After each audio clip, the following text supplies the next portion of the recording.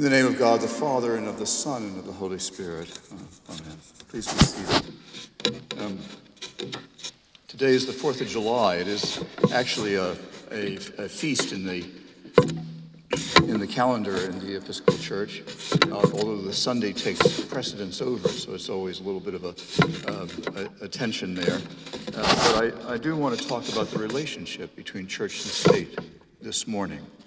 In the gospel that we have today, Jesus goes to his hometown, and the people in his hometown are not able to recognize the unique blessing that God has given them and which is in their midst because they're of over-familiarity. And so I want to talk a little bit about the unique blessing that we have in our country, the unique blessing that we have in our religion, and the unique blessing that we have in the relationship that our Constitution outlines between those two things, really unique in the world, I think, although emulated by many, many people, and that we not take not take faith nor the country for granted. Both are imperfect, both always are in need of reformation and improvement, but let us not fail to recognize and count our blessings. There's a famous story, and I think I've told it before, but it's a wonderful story about the 100th Archbishop of Canterbury, Michael Ramsey, wonderful New Testament scholar. He was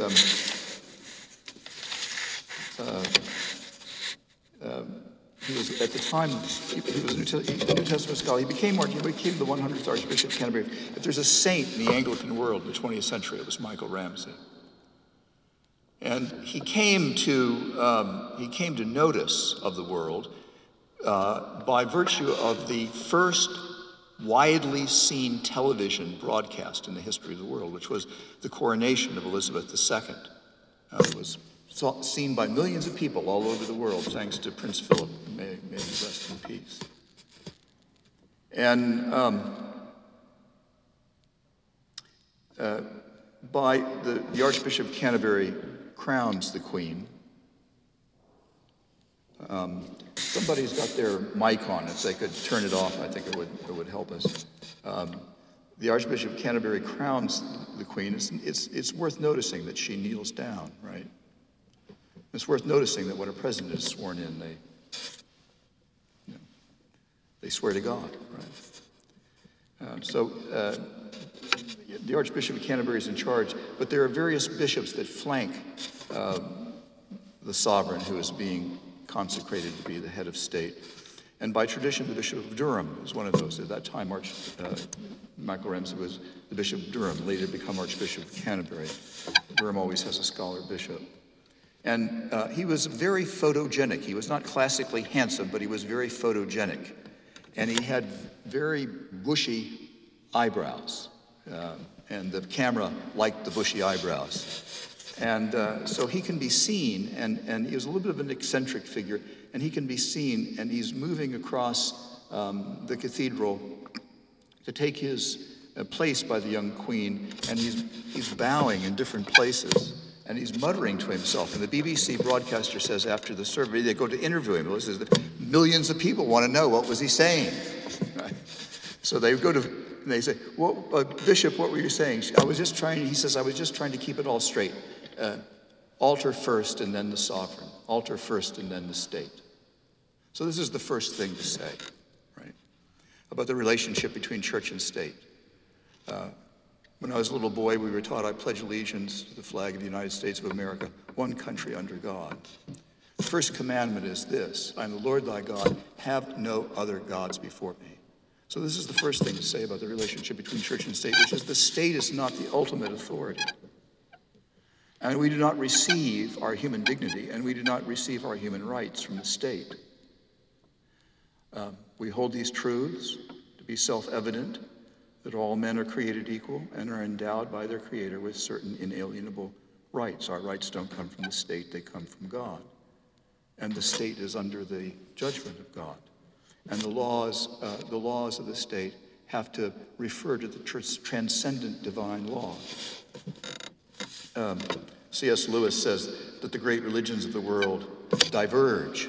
It's not all paths lead to Rome. They diverge. The road forks and forks again, he says. However, where they come together is in the moral law. You know, whether it's Taoism or whether it's the Ten Commandments, there's a tremendous consensus there. And the laws of men, the laws of human beings, must be grounded in those transcendent laws, and they're to be judged by them.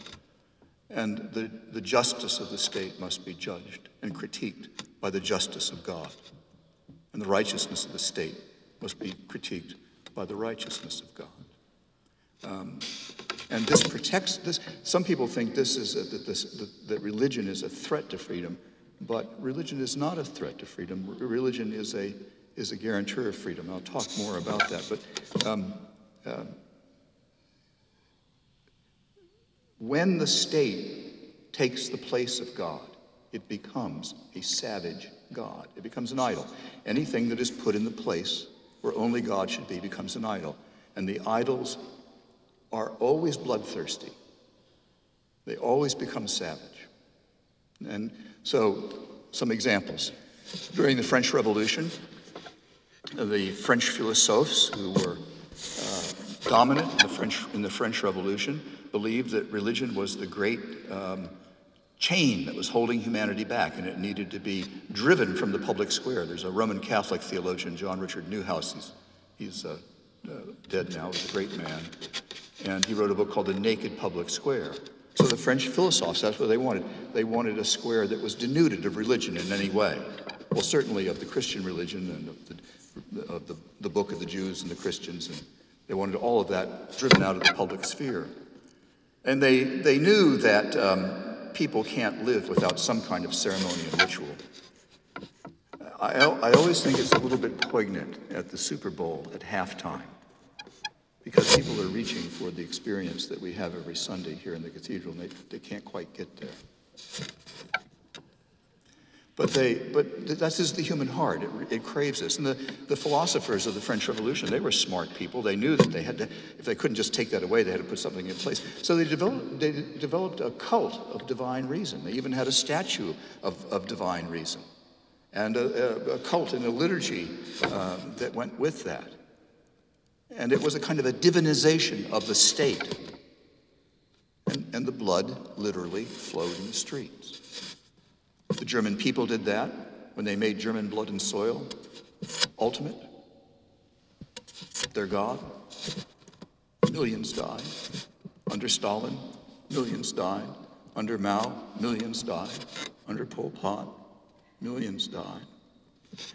There is a threat to freedom that comes from getting the cross and the flag confused. The cross and the flag are not the same thing. And there's a danger to freedom that comes from that confusion. But there's also a danger there's also a danger to be had if you drive religion from the public sphere and have a truly naked public square. And our country is not a Christian country. You hear that sometimes. This is a Christian country. It's not a Christian country. It was not founded to be a Christian country. The Jewish synagogue, is there any other kind? So the synagogue of the Jews in Truro, Rhode Island, wrote to George Washington, worried about this. What will be the place of the Jews in this new country?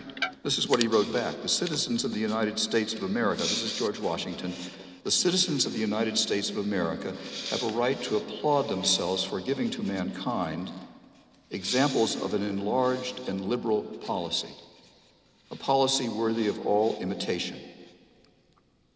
All possess alike liberty of conscience and immunities of citizenship.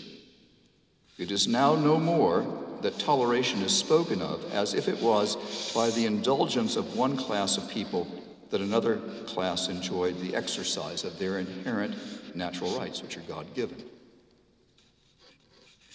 For happily, the government of the United States, which gives to bigotry no sanction, to persecution no assistance, requires only that they who live under its protection should demean themselves as good citizens. So our Declaration of Independence, our Constitution, the Constitution forbids the establishment of religion. So before the Revolution, the Episcopal Church was established in Maryland. The Congregational Church was established in Massachusetts. That's been ruled out. There's no establishment of religion. What's often forgotten in our day is the second part of that clause, nor the free expression of religion, nor the free expression of religion. And it's forbidden in our Constitution that there should be a religious test for public service. And this freedom of conscience, which is enshrined in our founding documents, has its roots in the Bible. The God of the Bible,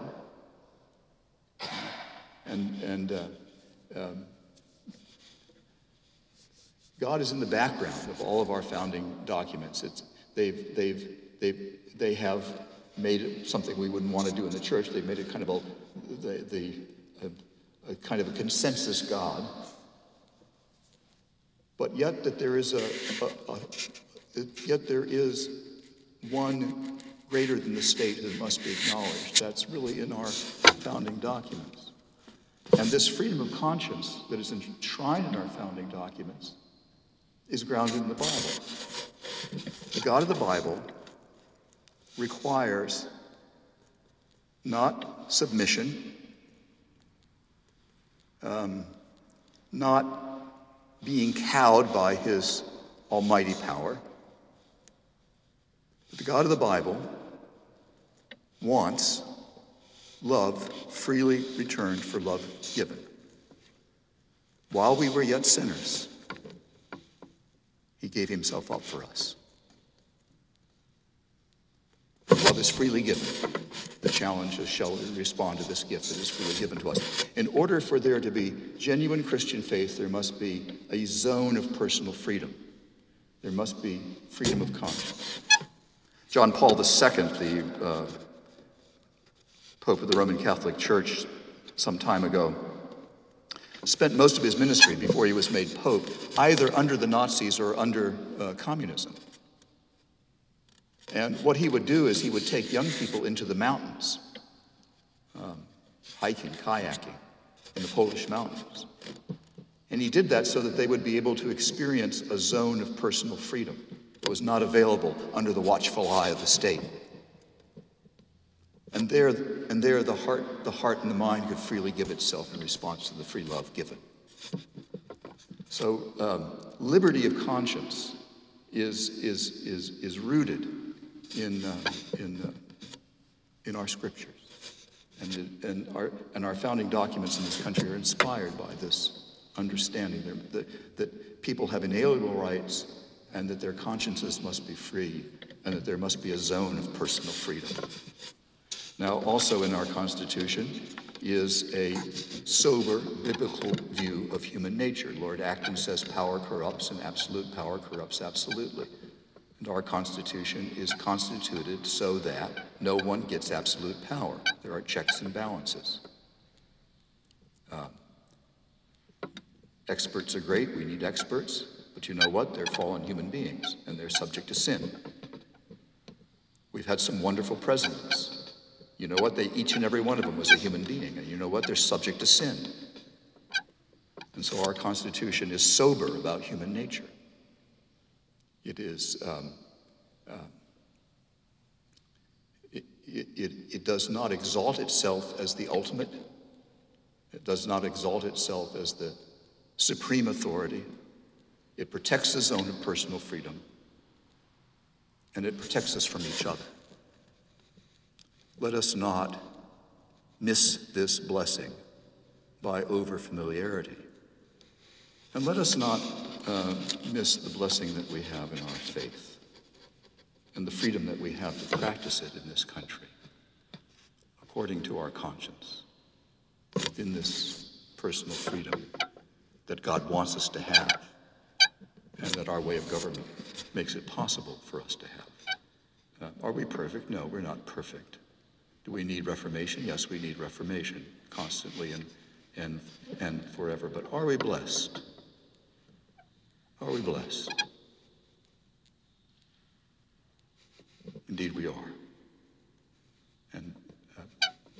we praise God for the godly heritage that we have in the church. And we praise God for the godly heritage that we have here in our country. In the name of God the Father, and of the Son, and of the Holy Spirit.